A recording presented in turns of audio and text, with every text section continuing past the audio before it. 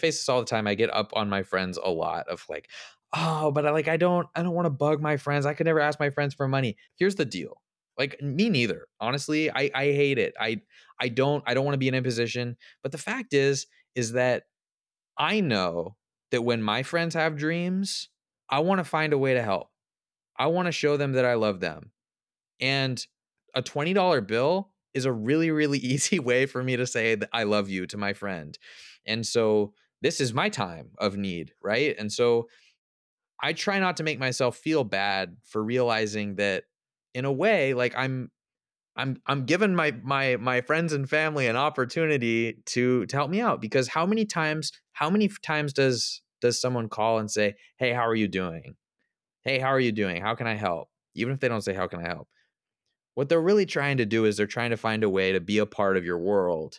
And this is a way to let them in, and it's not that big an ask to ask a really, really good friend for 20 bucks.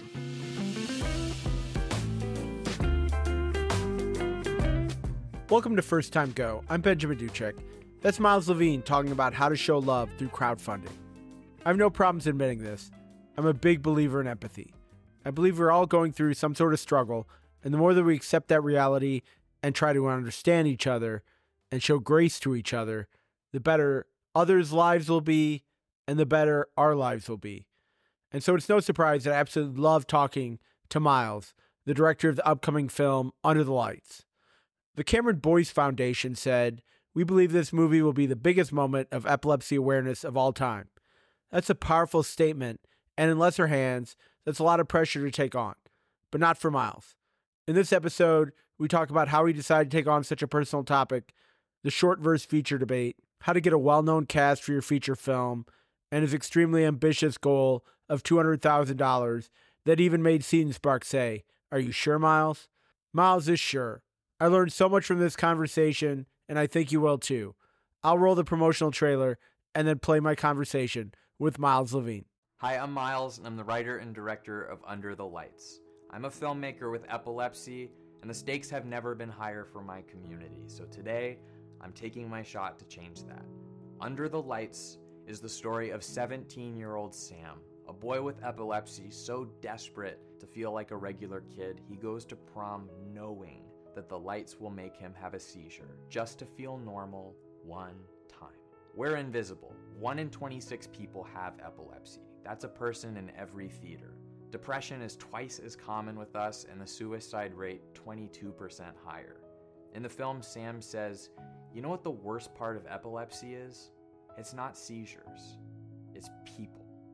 It's not so much seizures that keep us down. It's the ignorance of a world unwilling to include us." I'm partnering with a star-studded cast to tell a truly untold story that's changing lives even before we've started. Our Disney hotshot lead, Pierce Joza, Tanzan Crawford as Molly from Hulu's Tiny, Beautiful Things. Lake Bell, starring as Sam's mom. Indie film legend Mark Duplass as the school principal, and Nick Offerman, his burned-out theater teacher. I was born ready. We won Tribeca's Untold Stories Fan Favorite Award in a landslide. There is medicine for cruelty. It's empathy. And the script won a top placement in the Academy's Nickel Fellowship. It's produced by Vanishing Angle. They're famous for South by Southwest winning Thunder Road, and their other films that play and often win the top festivals in the world every single year. I myself have over a decade's experience making films, and my work has won awards around the country. The film has an enormous built-in audience, making it an evergreen story. But this isn't just a social movement. The universal experience of the film is that everyone has a silent struggle. No one wants to feel left out. And all it takes is for somebody to listen. I just want to be normal. One time. The Under the Lights short proved we will succeed. I couldn't believe the response. A year before the release, international fan art came in every day, from kids asking questions about epilepsy. Patients used the film to come out, and one organization sent Under the Lights prom kits to kids who were unable to go. The film won awards at Academy qualifying film festivals, and then the videos came. Yesterday, I shared a short movie in my Instagram story. This film is one of the most incredible films I've ever had the privilege of watching. And I just want to thank you for everything you're doing. We were deeply moved by it. It's helping me heal. If I had had this film when I was, a young kid with epilepsy, it would have been the most important thing in the world to me. I knew from that moment, watching it, that I wasn't alone. If this film had been out when I was 17, it would have changed my life. Real change came from the proof of concept for this feature. So imagine what will happen when we tell the whole story. Cinema and TV are at the root of most of the stigma that keeps my community silent. I don't really blame the public for fearing our disability because most people have only seen a seizure in a hospital show or in a horror sequence. They haven't heard our story yet. I'm ready to tell it. Cinema is the answer. The question is if you'll join me. And I sincerely hope that you will. Thank you.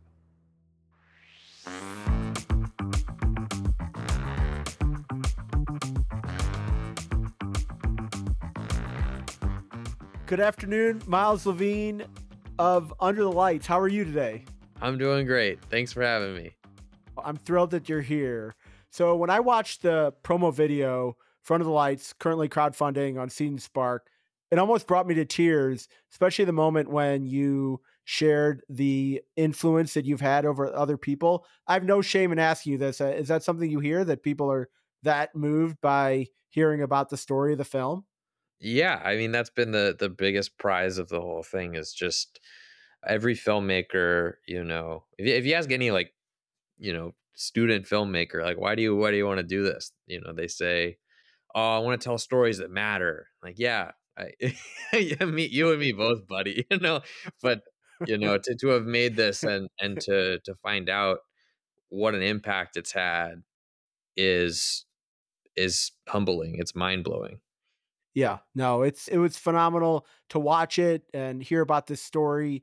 And I'd love to hear how, because I know you mentioned that you've been at it for a bit now, how you Yeah. got involved in filmmaking. Yeah, so I mean, I've been working on this one project between, from short to feature for like 6 years. And, but I started making films in high school probably. But when I say that, but I go back and I think like, well, I was making little recordings of my Legos, way before that. So it was always sort of in me. But what really struck me about film that I love is that it cannot be mastered. There is no master of the craft. It is the intersection of all art forms, and therefore changes so fast that the only way to stay in it and to like it and to be any good at it is if you like growing and learning. And that was me. Like I thought this field was so cool because it's just this endless labyrinth of things to explore and try.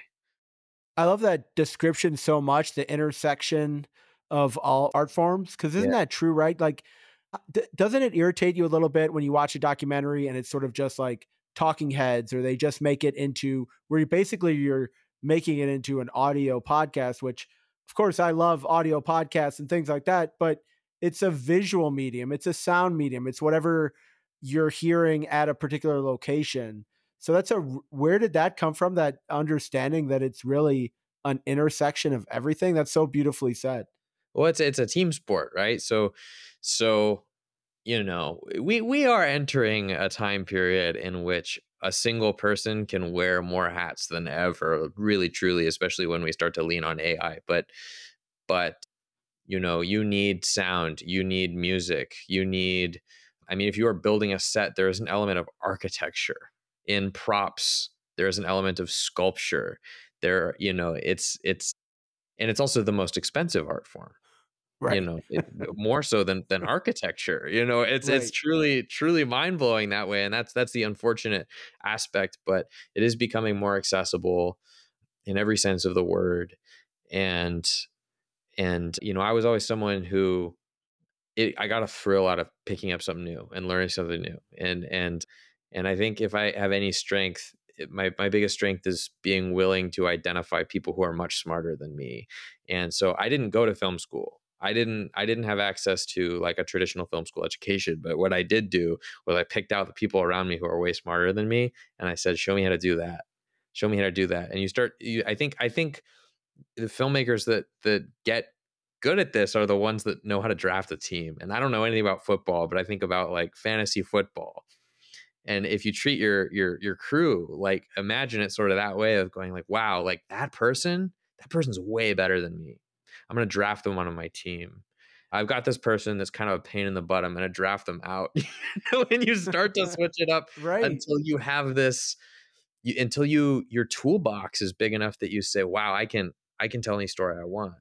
And I got asked years and years ago, oh, you want to make this story is supposed to be a feature, like just make the feature, just make the feature. I said no, I want to conquer that feature when I have the toolbox that's so good that I can tell it exactly how I want to tell it.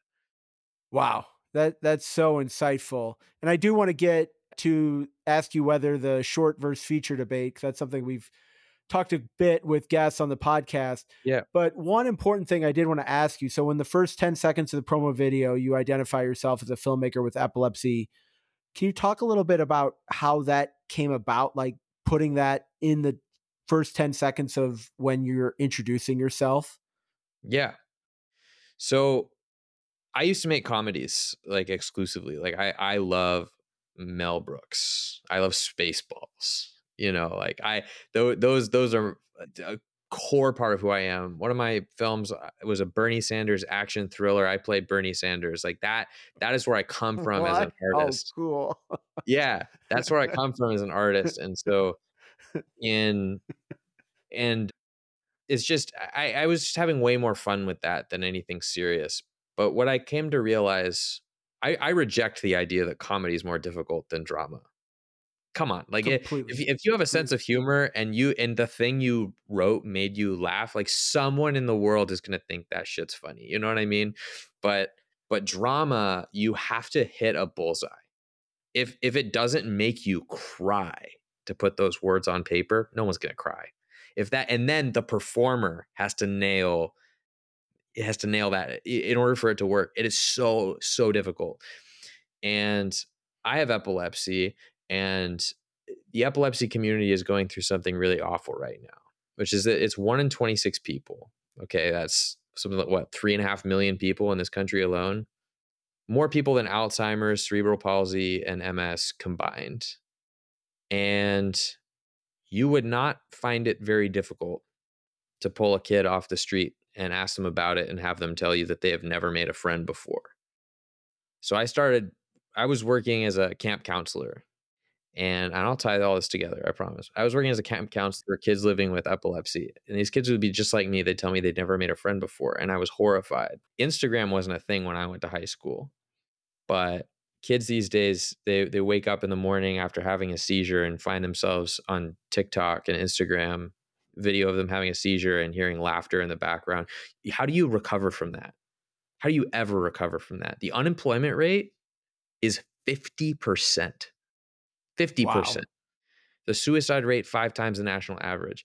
And when we get up and we talk about epilepsy awareness and why it's important to be empathetic and respectful and all this crap, we're talking to ourselves. You look around at an epilepsy awareness event, we're talking to ourselves. Everyone in the room showed up because they already care about it. No one's learning anything, but you better be damn sure that people go out of their way to see characters and stories that they've never seen before.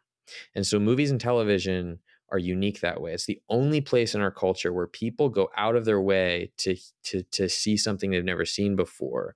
And a good story requires a universal truth. And so if you can tell that story on a universal backdrop, I don't have to hope that, wow, I hope my community can raise $100 million to somehow convince the public to completely change their mind about this. We just have to make like 3 movies. You know what I mean? Like Right. one movie can reach 10 million people.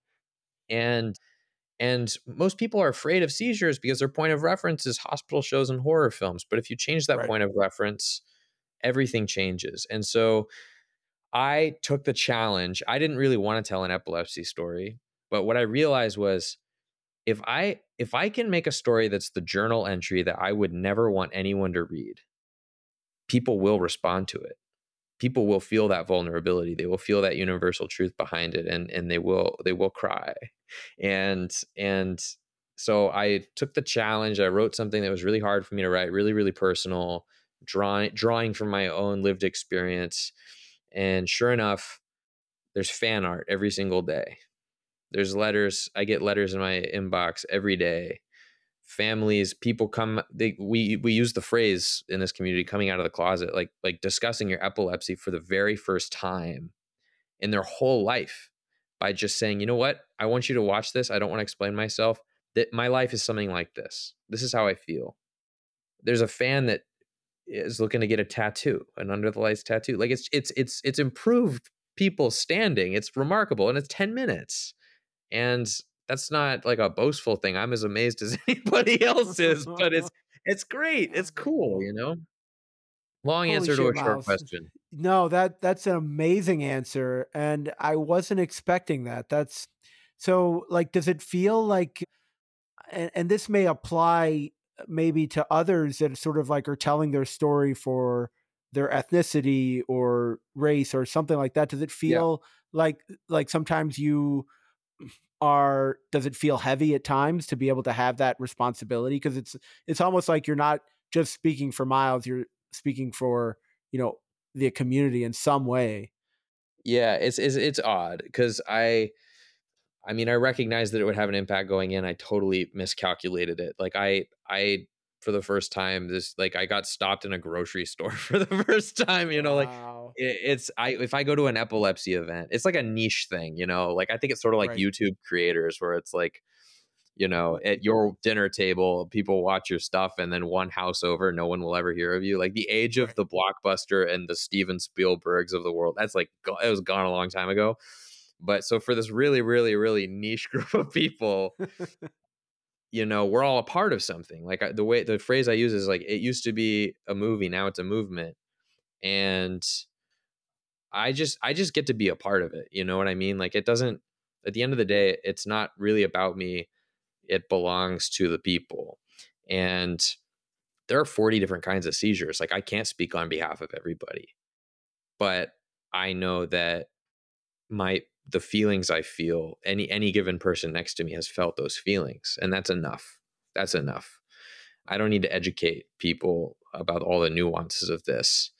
You just are trying to speak to the best in people, and the communities really respond to that. The public's really respond to that, and I'm pretty amazed. I get to have this really cool opportunity in making this feature because, well, I guess because I was right. you know? I love that so much. So you're currently crowdfunding on Seed and Spark. Can you talk a little bit about the story of Under the Lights? Yeah. So the Under the Lights is the story of 17-year-old Sam, a boy with epilepsy so desperate to feel like a regular kid. He goes to prom knowing that the lights will make him have a seizure. And you can tell by the tone of my voice that I've said that so many hundreds of thousands of times.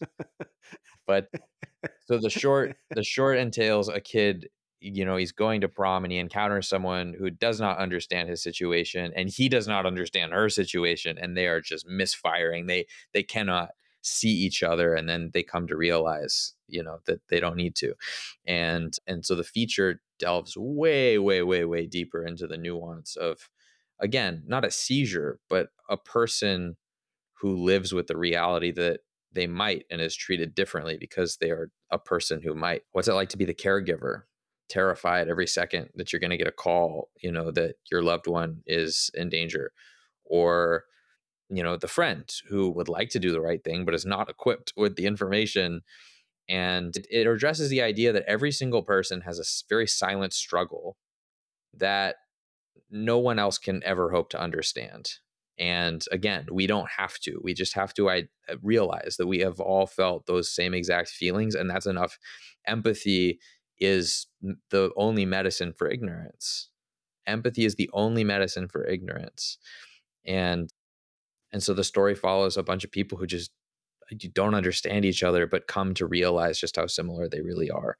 I love that so much. And I think it speaks to how a lot of people can relate to this film, regardless of whether they have epilepsy or not. But this idea of that we're all going through some sort of struggle and that empathy and caring is really the medicine for it. And I love that the way that is phrased as well. That was something that definitely stood out in the promo video. So you created a short a few years ago, 5, 6 years ago. How would you recommend doing that? Do it like if you could go back and do it over, would you do it that way? I know some filmmakers are like, you need to create your feature first. Don't worry about doing the short. What would Yeah. you do if you could go back? Well, there's pros and cons. It depends on your mindset. There is something valuable about just throwing yourself to the wolves and and just get eaten alive, you know. But when you start with a feature, the challenge is that you're doing one project when you could probably get done six, you know, in that timeline. So you have to, it depends on your mindset. So for me, short films are like classrooms. They're like homework assignments. So the way that I started growing as a filmmaker was not like, I want to tell this story, I'm going to make this film. It's no, no, no, no, no.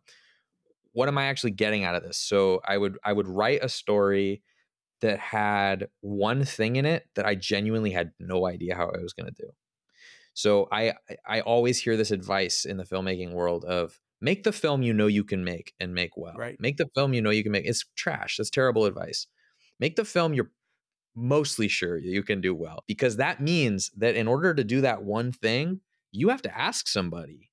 It means that you have to bring someone onto your team that wasn't there before, or rent a new tool and figure out how to use it. And then once you do that, the next film you go into it and you go, oh, well, I now have a toolbox that's 15% bigger, 15% bigger. So it started with, I'm gonna work with kids.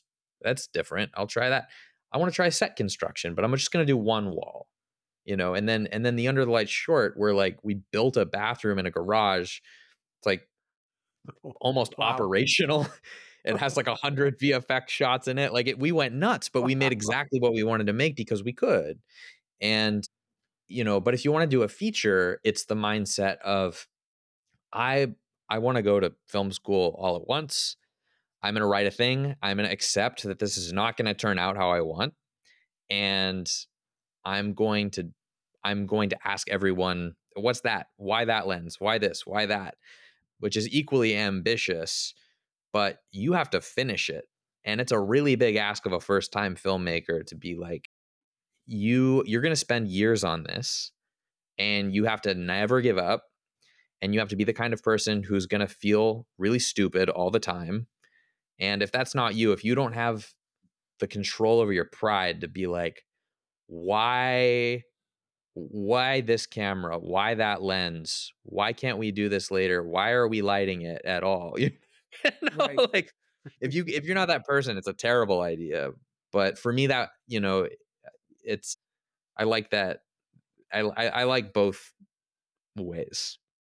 Interesting answer. And so you took the short to was that the short was part of the Untold Stories fan favorite award that you won? Like, did you take the short to various festivals and programs?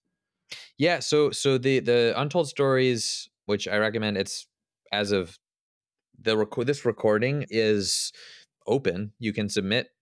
It's an amazing program at Tribeca. I was one of 5 filmmakers chosen to pitch my feature, and that was the script plus all the materials that I had at that point, and the short I had made a number of years ago. I actually shot that short in 2018, and I only put it on YouTube in like 2022.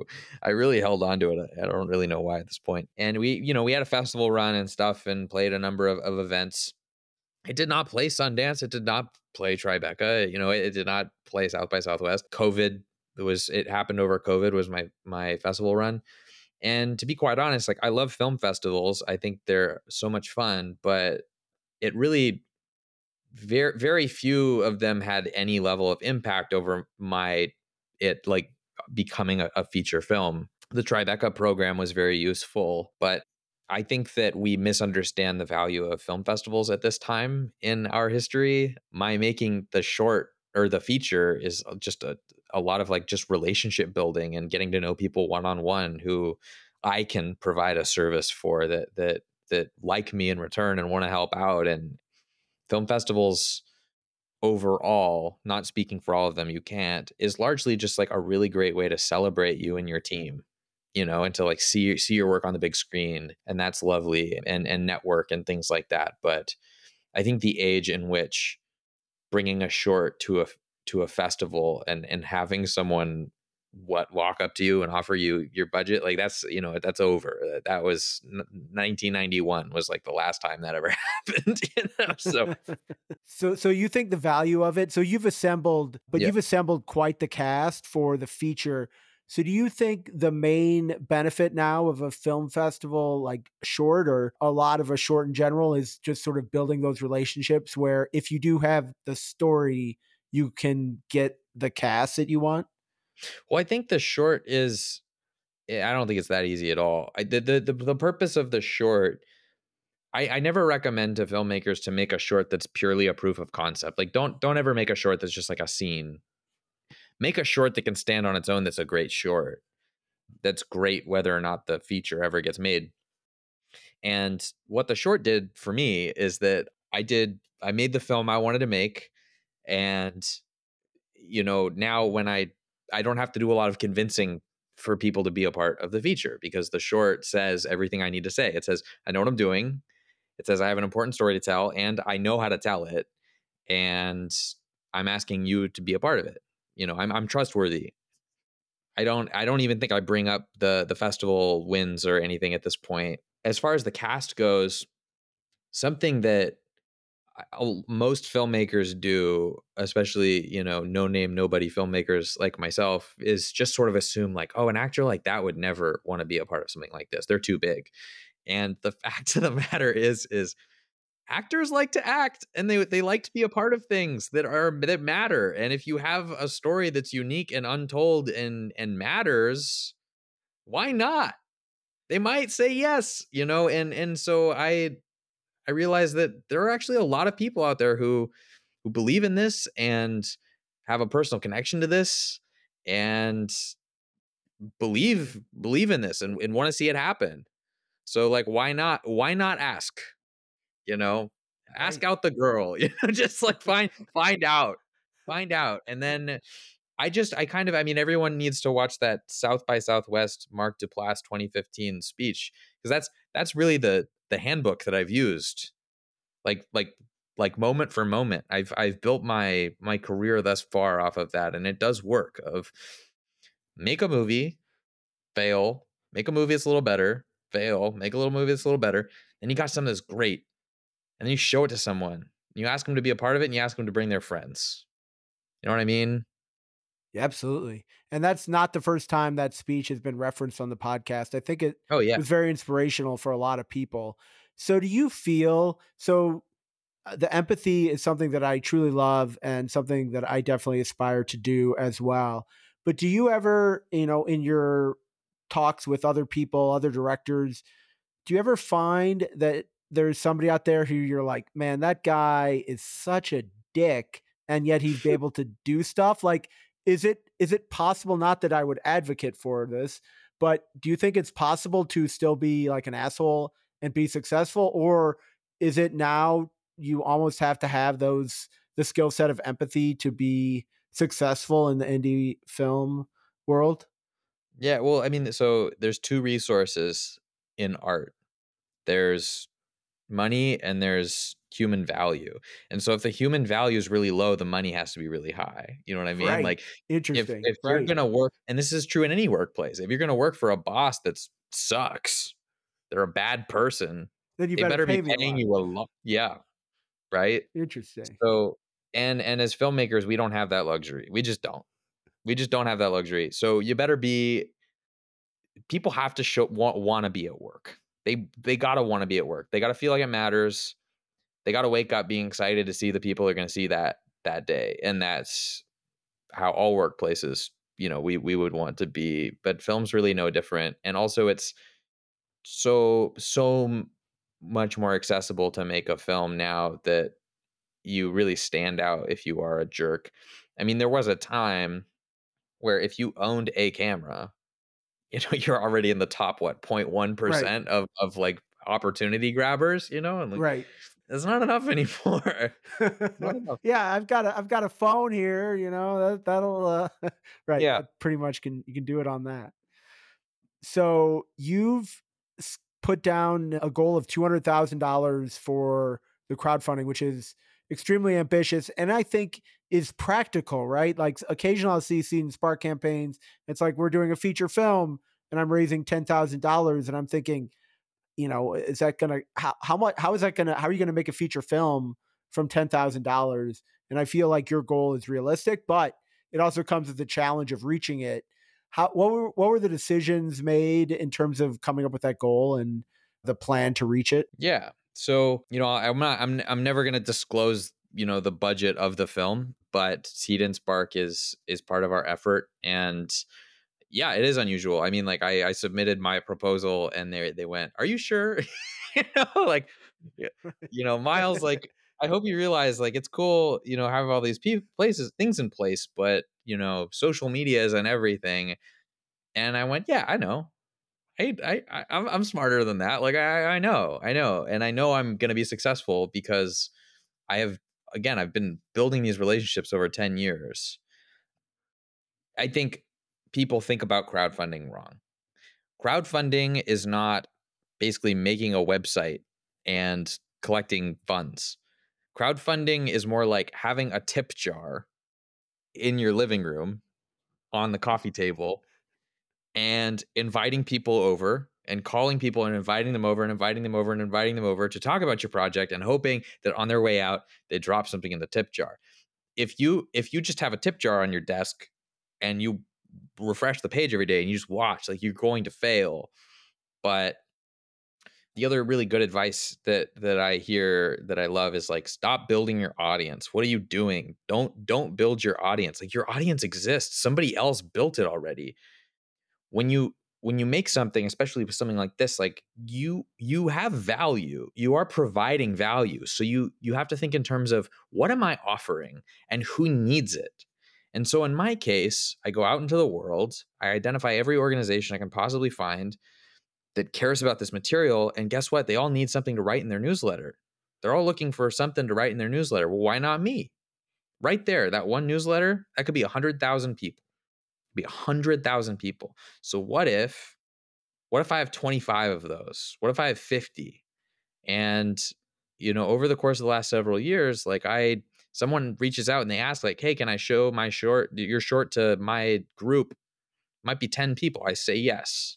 Might be 3 people. Might say yes. Might be 800 people. I say yes. I always try to say yes. And then when I'm in my time of need, people come out of the woodwork because they believe in me. And that's what we've seen so far. And we will be successful. That said, if people want to join in and help out, that's how we get it done. That is why it's called a crowd fund, right? The other advantage of crowdfunding is it's not really just about money. That's a mistake to think of, like, "Oh, this is how I'm gonna raise my budget. That's what this for." No. You get when you crowdfund, you get a list of all who your fans are with Right. their names and their emails. Like, that's a huge asset. And so then when you go to make your next project, you have that list. You can email all those people and tell them about your new project. What an incredible asset. So it gives you sort of a meeting place that I think is incredibly valuable. I think people should crowdfund whether they get, whether it's all of their budget or 1% of their budget or at all. I think it's important. I think it's a really good idea. That's so well said, Miles. And I don't think we say that enough, right? Is it like, if I like hearing from you, I'm not going to just be dismayed because, oh, Miles is raising money for another film. Like, I'm not going to be like, oh, I don't want to hear about that. Like, I want to hear about that. And I think so many people probably feel like, oh, I don't want to be a bother or something. Yeah, And well, if then don't if make you're an films. actual fan, you'll want to hear from them. Yeah, I don't want to be, I face this all the time. I get up on my friends a lot of, like, "Oh, but I don't want to bug my friends. I could never ask my friends for money." Here's the deal. Like, me neither. Honestly, I hate it. I don't want to be in a position, but the fact is that I know that when my friends have dreams, I want to find a way to help. I want to show them that I love them. And a $20 bill is a really, really easy way for me to say that I love you to my friend. And so this is my time of need, right? And so I try not to make myself feel bad for realizing that in a way, like I'm giving my friends and family an opportunity to help me out, because how many times does someone call and say, "Hey, how are you doing? Hey, how are you doing? How can I help?" Even if they don't say, "How can I help?" What they're really trying to do is they're trying to find a way to be a part of your world. And this is a way to let them in, and it's not that big an ask to ask a really, really good friend for 20 bucks. And it adds up. And if they really love you, they'll tell their friends, you know. And there's always the aunt or whatever that surprises your buddy's aunt that has this incredible following, and all of a sudden people come out of the Right. woodwork. And I'm pretty sure that's how we won the Tribeca fan favorite award. Was my cinematographer's mom. Really What? pulled her Really? weight. Really pulled her weight. I don't know, man. Oh, that's so awesome, Miles. So, assuming you'll be successful, which given your persistence and drive, I'm sure you will be, what are your plans for production and when we can see the film? Yeah, well, we hope to enter production very soon. And then obviously so many of those milestones are not, up to me. Like, the distributor gets a say, whenever the festival premiere is, that's what's tough is, you try and remove the gatekeeping as much as possible, but there are just some things that are in other people's hands. So, we're gonna shoot, then all films take, optimally a handful of months to edit, and then you'll be hearing about it. So people can follow along on Facebook and Instagram is at Under the Lights Film. Don't look me up on Twitter. I don't want to be bugged. I don't use Twitter, X, whatever it is now. No, I'm kidding. And underthelightsfilm.com, I update people there, but mostly updates on Season Spark. Awesome. So I know, given your ambition here, it may be a little bit premature to ask you if you have any other projects going on, but indie filmmakers have to be thinking about their next project and other Yeah. things. Is there anything else that you're working on that you'd like to share? Yeah, I've definitely got, features in the vault, but I try and put my focus on this because I get one chance. It is the white whale for me. But I had this weird realization at one point of, you go to a studio and you pitch a project and you realize like, well, we live in the age where everything's about IP. Everything's about IP. Like we live in the age of sequels. We have been for so long now. Oh my goodness, I have an IP. I have one. Under the Lights is an IP. I made a short, I made a feature. And I actually, the first thing I was interested in was theater. And so I've written the beginnings of a stage play because I realized, I built this. I just said, don't build your audience, but I ended up with a pretty extraordinary audience of people who really believe in this. And theater is really remarkable in that it can be licensed in a way that film can't. I can't go out and say like, I'm going to make a Star Wars movie, but Right. but a college kid could go and reimagine Under the Lights, and I think that that's a really, really cool thing and really important for the movement. But also, I think it'd be a really cool personal experience. So I'm thinking about that. But if I get the opportunity to make more movies, obviously, of course, I will. Wow. I'm just blown away, Miles. So this is a filmmakers podcast. I love to hype other people's projects. Is there another indie filmmaker or film out there that you wish more people knew about? Yeah.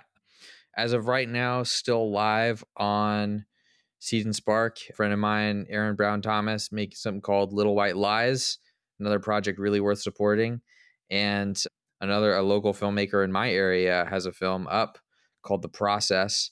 His name's Morgan Hamilton Lee. I'd love it if someone would toss them both that $20 bill. I know I have, and that's how we get to where we want to go. Right? Is you participate in the tribe. So I I love that try so to I try my much. best.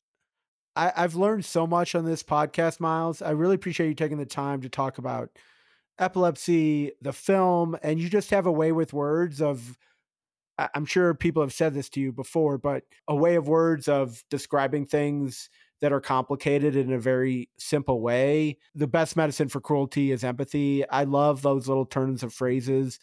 You must be a great writer as well as a filmmaker, Miles, to be able to have that ability. So I'm really glad you're able to share that with me on the podcast.